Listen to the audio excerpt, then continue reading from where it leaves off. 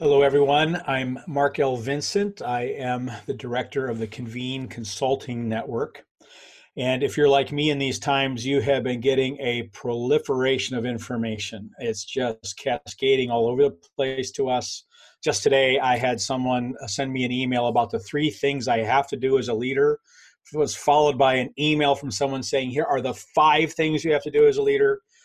And then just before I began what will be this interview with Kay Edwards, I got a video from someone that I respect that says, hey, here are the seven things you have to do if you're a leader and you want to get through this time of change and crisis. And in the middle of all of that kind of information, so much of which seems to be rehashed, repackaged stuff that we already know and we're already doing, I wanted to dig a little bit more deeply and get at some information that we do need to know, information that would add value, a way to think about how we sift and sort to get to things that help us innovate, disrupt the reality that we're facing, and move forward. And so I'm really pleased that Kay Edwards would join me. Kay is the CEO and founder of Outsite Network. And Kay, that's where I want to start. The word outside, I had to look it up, and it means to look external, at least in its most generic form. Can you tell us a little bit about why that's the name of the company? Yes. Well, when we picked the name, we thought we had made up a word, and we discovered that it is a word that's fallen out of usage, but it means the power of perceiving external things. And we just really believe that's what God is calling us to do, to be that outside perspective, to work with mission-driven leaders who care about their audiences and care about their companies and their communities, and come alongside them and help them listen effectively so that they can understand what to do next.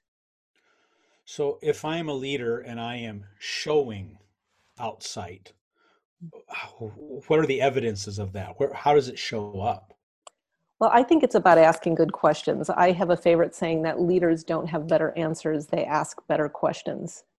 And our mission is to build lasting relationships and be relentlessly helpful.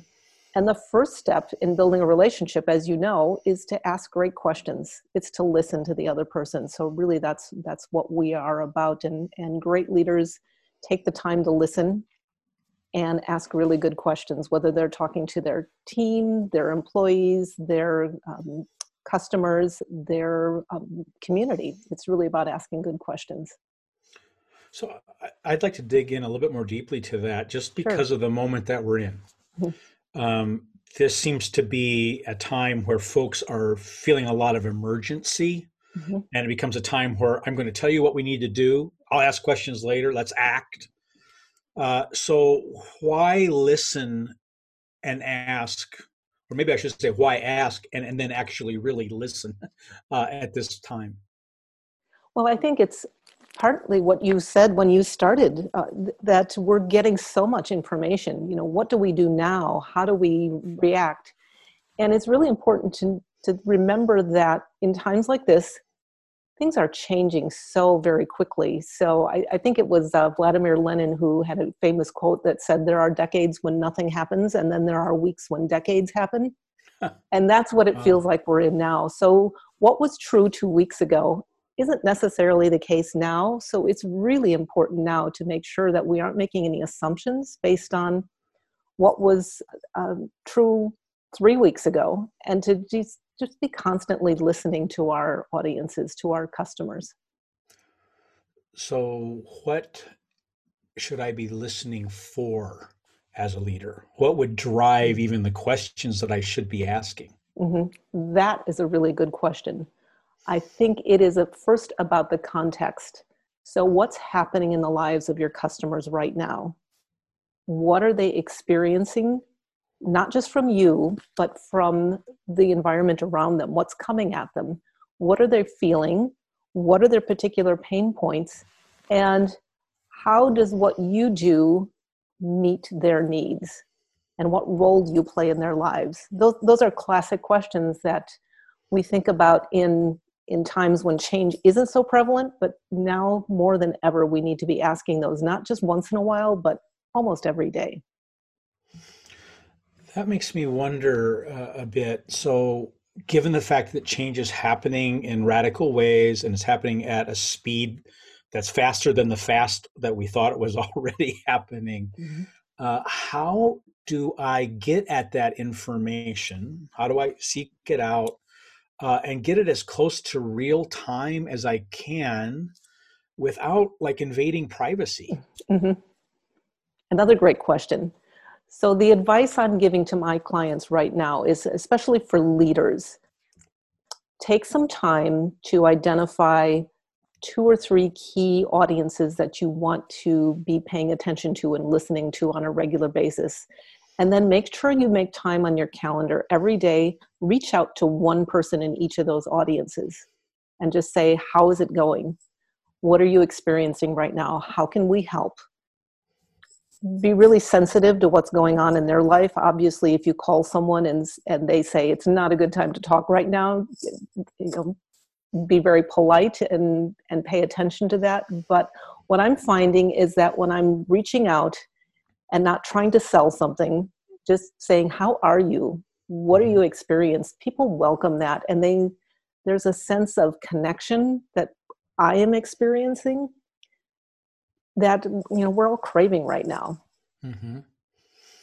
So you're advocating for some real person, real relationship Mhm. kind of connection, as well as getting information from Right. that. Hmm. And then there's also the data side over here. Can Hmm. you say a little bit more about the marriage between those two in general, and maybe even specific to this time? Yes. So as leaders, when we're making those personal connections, we're hearing from our audience and we're making assumptions. We're learning from that. At the same time, we need to be paying attention to the broader audience. And there are some great ways to do that. Um, Quick polls of our audience via email. What I'm finding is that, we all have a little more time in front of our computers right now. So we've been in the field with a couple of surveys and had really great response Hmm. and really good feedback saying, I'm really happy to answer those questions right now. And thank you for listening. Hmm. So if we're attentive to, not making our surveys too long and being relevant and paying attention to what's happening in the lives of our audiences, our customers right now, that can give you some real-time feedback that validates what you're hearing on a one-to-one basis. It's really important to make sure that we're always testing our assumptions and not just relying on either our gut instinct or a sample size of one or two. We're using that kind of qualitative information to Mhm. create our assumptions and insights, and then we're testing that quantitatively with what we're hearing from the broader audience. Okay. So in a sense, it can be a way to do some A/B types of testing. Mm-hmm. And Yes. you've just connected a couple of dots for me because I was on an online kind of webinar not too long ago where they said, in a spirit of fun, and they really did a great job of making things flow. Hey, go on the chat, answer these two questions really Mm-hmm. quickly, and it got us all started in the conversation. And Mm-hmm. that sounds like what you're describing. Am I close? Yes. So I have always believed that listening is a gift. I was that kid when I was growing up. I don't know that these exist anymore, but that was back in the day when we didn't have the internet and we got surveys in the mail.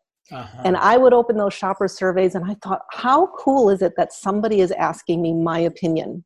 I was probably 10 years old at the time, but I filled them out. I thought that Hmm. was great.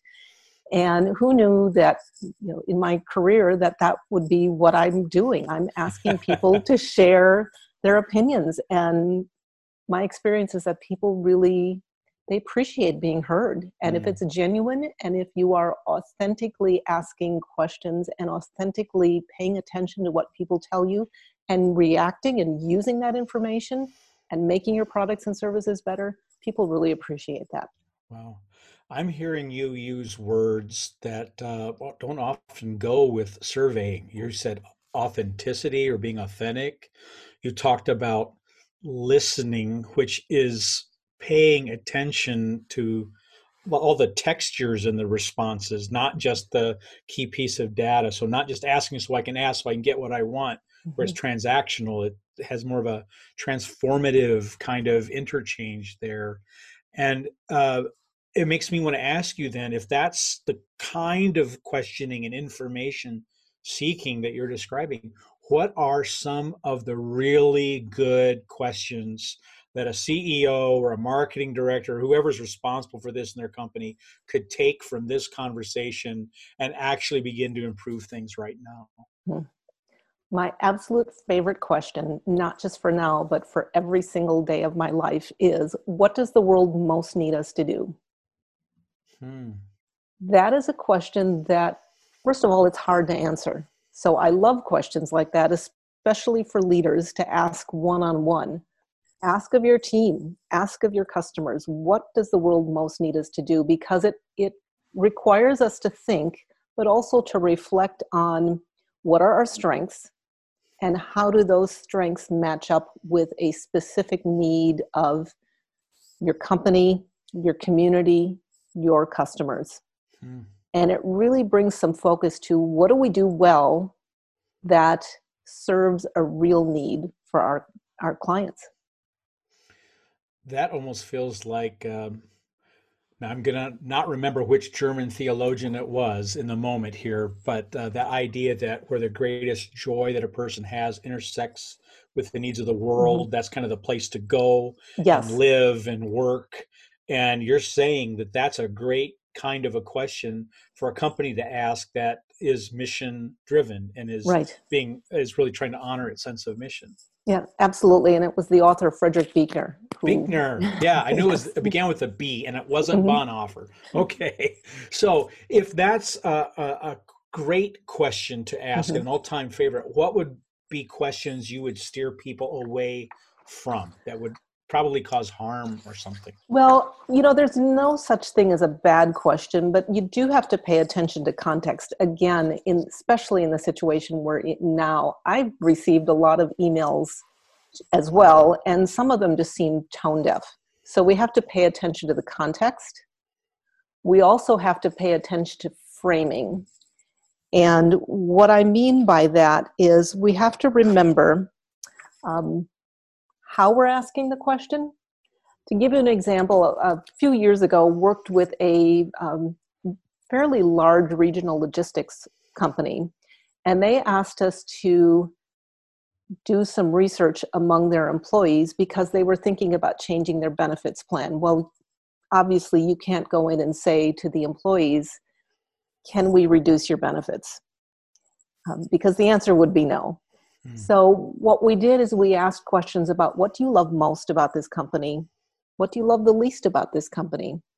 And we learned so much. And what we learned was what the employees truly valued about the company. And from there, we could give them some recommendations based on some things that could and should be changed, including, in this particular case, there were a lot of employees who felt like they were never appreciated. There was no verbal appreciation. So we could say, you can make a huge change there and have a huge payoff, and with improved morale and just a greater working environment, better working environment for your team, and it doesn't cost you anything. Wow. So thinking about the context. And then one thing I need to say is that when you're asking questions, it's usually best to avoid the word why. And I'm not talking about the 5 whys of quality improvement. I'm saying that if you ask a question, Mark, why did you do that? You sometimes have a little bit of reaction to that question, and people tend to get a little defensive. So I prefer to use questions like, tell me more about that. What was your reason for doing that? It just is a softer way of asking a why question and getting a great response without the other person putting up some barriers. We're coming closer to the end of our time here, Kay, but you've just raised something I want to kind of take a little bit of a turn here and ask you about. So there is the kind of information seeking where I'm trying to prove a conclusion that I've already reached. Mm-hmm. And there is the type of information seeking where I don't know what I don't know. I'm open, we're investigating. And I would imagine there's some interplay between those. Would you have any perspective there that would be helpful to business leaders about when to use which and so forth? Again, another great question. So we think about it in research terms as exploratory and explanatory. So exploratory is when you really don't know the parameters. You don't have any preconceived notions or assumptions that you're trying to test. You really just are exploring a topic, and you want to be as expansive as possible. You want all the possible answers. Explanatory is when you already have a pretty good idea, but you now need to validate that. For example, we often use qualitative interviews, focus groups as an exploratory method. Tell us all of the possibilities. Then from there, we can say, okay, here are some ideas that we've uncovered through that qualitative, that exploratory research. Let's go test that with a wider audience to see if those assumptions change once we talk to 200, 300, 400 people. Okay. That's helpful, because it seems like there are times you do need to prove something you've arrived at, as well as we don't know, and how do we get that information? And that's really a helpful difference. Right. So I want to ask you another question here to wrap up, but I want to point out that anybody who wants to get in touch with you can go to outsightnetwork.com. Yes. And I think the information will be up on the screen here as well. But you spell Outsight IGHT. Yes. So Outsight and network with a K, no fancy anything. It's just that word, those two words together. Okay, so here's the question I want to ask. If I'm a leader and I've been listening to this, and I want to do something, and I want to get started now. There's no big budget, no big department for this, whatever, but there's something tangible that I can do. What would you recommend? I would recommend going to your senior team, or maybe randomly pick 10 employees in your company and ask them a question like, what does the world most need us to do? Or what would you miss most if this company went away? Oh, wow. Or what are we doing that we shouldn't be doing? Or what are we not doing that we should be? So pick a question, ask 10 people. Then find 10 customers and ask them the same question. And one of the things I love to see, do the answers inside the building match the answers outside of the building? And what's different about that? And what can we learn from our assumptions based on how different or how similar those answers are? Wow. Kay, I want to thank you for the time that you've given for us to talk this through a little bit. And we do hope it will be of help to any of you who are listening. And if, again, there is something you'd like to discuss further, you can reach Kay through the Convene Consulting Network, or again at their website, outsightnetwork.com. Thank you for listening, and we will see you soon. Great. Bye-bye. Thank you.